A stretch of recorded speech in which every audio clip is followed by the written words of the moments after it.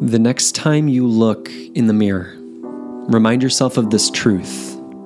There is never, ever, ever in the history of eternity going to be another version of you to exist ever again. And think about this.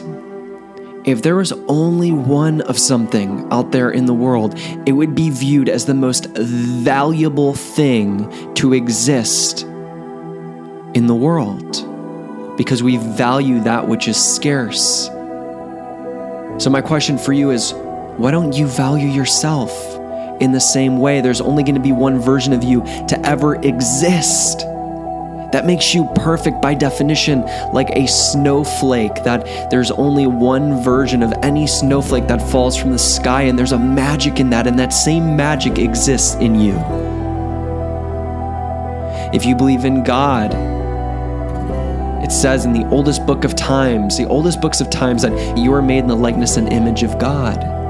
You don't look at your creator and judge him or her. Think that God isn't smart enough, God isn't pretty enough. You worship your creator. Why don't you worship the gift that you are? Let yourself worship the gift that you are. That's how God designed you. You are a creator. God didn't design you to be flawed. God designed you to be a masterpiece. And if you're hearing this and you're one of those people who doesn't believe in God, but believes in evolution, well, think about this.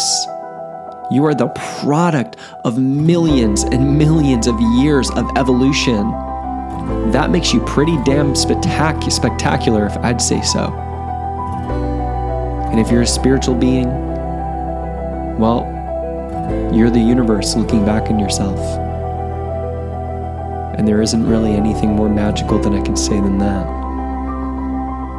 So it's up to you to create the story, to see yourself as divine, to see yourself as extraordinary, not in an arrogant way, but in a self-embracing and self-loving way. Because if you want to be a human being who's on this planet, who loves people at the highest potential, know this: you can't quench somebody's thirst from an empty cup.